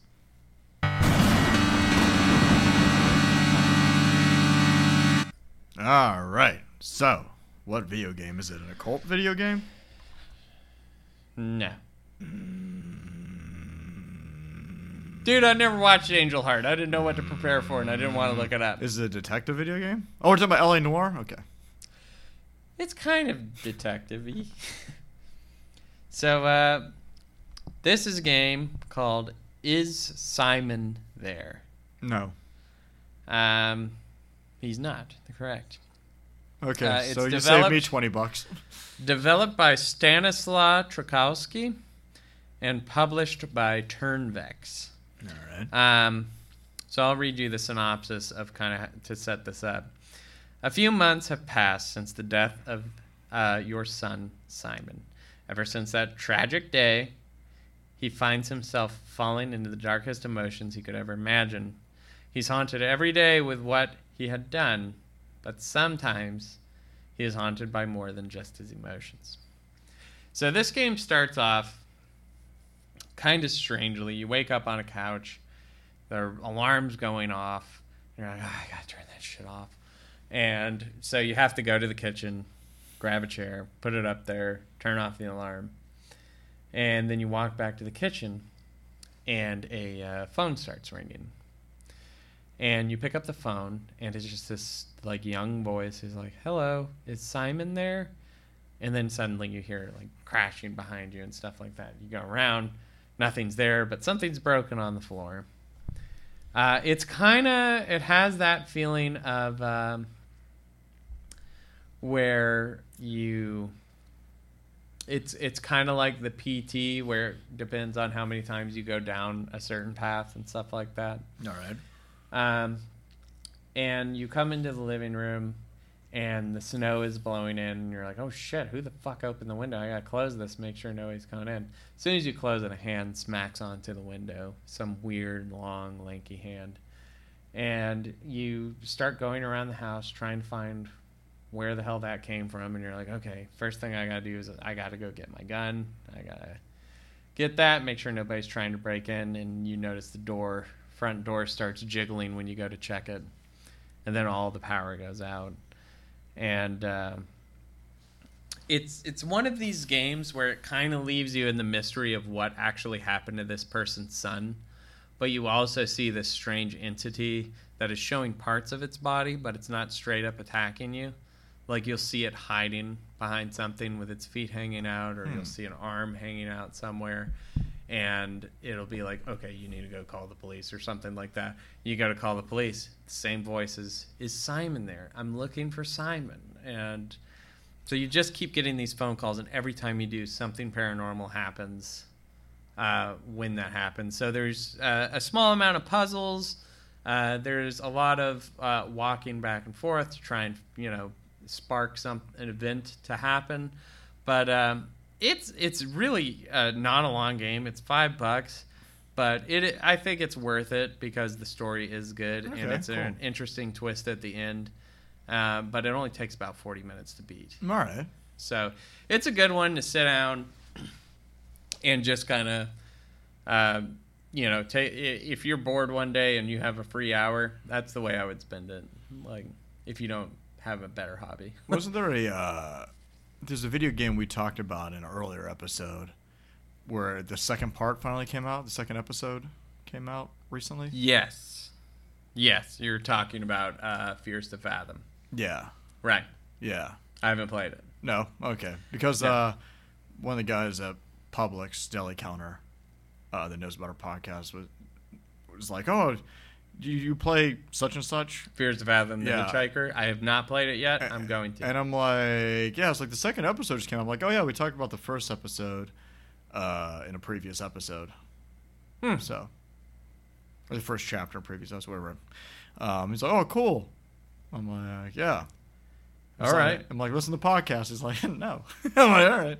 No, I just want to know you're talking about it. Yeah. He always asks me, like, you watch any cool horror movies lately? And I'm like, he's a nice guy, but I'm like, nah, yeah, man. I'm like, I don't want to hold this line up. It's just eat my sandwich. It's not like that other cat that works at that Publix. Oh, I know. He's so nice, but it's like, dude, there is like 7 people behind me, and you will not stop trying to spark a conversation. He drives me fucking nuts. Yeah, but no, the guy there, Connor, nice guy. If you're listening, man, we'll talk about the next episode. We'll talk about whatever Blaze actually plays the next episode of that game. We'll talk about it on here. Yeah, so, I'll play it. Yeah, cool. All right, that brings us to our next segment. Uh-huh. All right, time for another tale in mythology biology.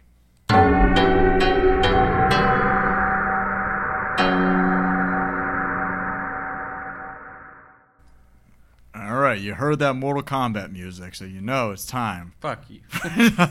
I did my best. You heard that Mortal Kombat ripoff music that Blaze did. That means it's time for mythology biology. Yeah, I actually gathered a bit of information on this one because I found it kind of an interesting thing. So this actually is Slavic mythology coming from, originated in Poland. It is a demon called the Beta. Okay. It is spelled either Beda or Bieda. Okay. So the Beta is connected directly to extreme poverty, tragedy, and misfortune. Polish folklore tradition has tons of proverbs that actually include the Beta as one of the main characters. So you'll see that demon show up in a lot of old Slavic tales. The word Beta can be translated actually directly as poverty, which makes the demon more interesting considering the way it was interpreted in mythology. In the past, the concept of a Beta, or poverty, rounded wider notions of misfortune embodied through the character and actions of the Beta. And in short, kind of meant like if you were poor, you were haunted by a Beta. And that's what caused it. Yep. The appearance was a very skeletal female form that dressed in tons of rags. And the hair was thin and long, flat wide eyes, presented as 2 black round voids sticking out of her head. A lot of people reported, like in these tales, that they had actually seen a Beta or had been hunted by a Beta. And the quest of the folk tales for a Beta is mainly that the demon wanders around the entire world looking for families that own farms. So when she would find the right family in the right house, she turned into a mouse, sparrow, or log, or other sort of thing. Mainly creatures of small size, so people wouldn't notice that the Beta was in the house. So mainly because if somebody knew a Beta was in the house, they would know that it's bringing misfortune, and they would try and kill her. So the presence of a Beta can cause fires, deaths of your cattle and groups of animals, or disappearance of crops. Being a victim of capitalism. Yeah, pretty much the Beta is like a personification of capitalism. Yep. So the final goal of a Beta is not the fish. People believe that they entered your home, they will never go away. It seemed like, which, funny enough, gave good reason for people to be like, oh, well, that's because you're haunted by a Beta. It's not because our system sucks. Yeah, right. Exactly. So the only way that most people would be able to get rid of a Beta was that they would either be killed by the Beta or they would kill themselves because of all the things the Beta was doing. And that was her goal, is to make sure that the family died, either by her hands or their own hands. Sounds like the government. So it wasn't easy, but people believed that there was a spell that could actually persuade them to go to your enemy's home. Oh. So you could...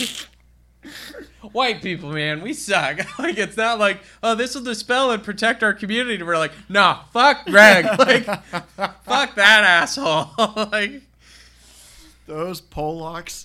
Yeah. How they came up with this. Yeah, so people would try and burn them and discard items, but typically it was in vain unless you made the Beta go into somebody else's house because you're a piece of shit. So yeah, I thought it was kind of an interesting character because people blamed poverty on this demonic, like, fictional force instead of being like, hey, we actually need to, work a better system out so people have more equal footing. And it's like, no, fuck that. That's a demon. You're evil. Like, always the best thing about these folktales is always like before, that normal people more privy to information. Right. Whether it's science or just social information. It was just like, they would just come up with shit. It's like, it has to be this. It has to be a supernatural thing. Yeah. That's why I can't have kids. Yep. This is why I live in poverty. Cursed. Yeah, this is why, whatever. It's like, well, no, there's actually a logical reason for that. No, it's this. And the government definitely loved that one, though. We're just like, oh no, you're just poor because you got a poor demon. Fuck you. Yeah, but I think it's an interesting folktale. Cool. Yeah, that was a good one. All right, well, that is another episode of Bladed Apples. If next week we will be talking about Hellraiser. Jesus Christ. Hellraiser. Hell yeah. Next week we'll be talking about Hellraiser Bloodline, the fourth in the Hellraiser series. Pinhead in space, sure, is as good as the other Hellraiser in space movie we talked about previously, Event Horizon. Who knows? But goodness gravy, it'll be our next episode. Fucking gravy. It will be the next episode. If you want to reach us before that, though, you can. You can reach out to be us. like, please, no, not Bloodlines. Please don't do Bloodline. You can reach us at bladedapplespodcast@gmail.com. Drop us an email there. Or on the Instagram. That's the easiest place to reach us, probably. Bladed Apples Pod. Bladed Apples Pod. That's where we're the most active. You got a comment, got a concern, got a request, want to tell us, hey man, we need to hear these jokes come up again. We know we've been slacking to some of the jokes we brought up a lot. We're sorry. But you know what? We're working on new material. Yeah. We're just trying to find somebody else to hate on other than Hans Zimmer or Dave Grohl. Fuck them both. Yeah. Yeah. Or whoever else. Rest in hell. Blaze has a beef with. Yeah. But this one's for you, Dad. But if you have any requests or what you think of Angel Heart or anything else, see Crimes of the Future, tell us what you think. We'll read it. We'll read it on there. Thanks to Stefan Mize for doing our art. Awesome guy. Follow him on Instagram, Stefan Mize, or at Crawling Panther Tattoo Parlor. Awesome guy. Awesome tattoo artist. Loves horror. Thanks to Blaze for being an awesome co-host and putting all this together. And I think that's about it. Anything to add? Nope. All right. See you later, fuckers. All right, fuckers. Remember, every day is Halloween, so please act accordingly. Bye. Bye.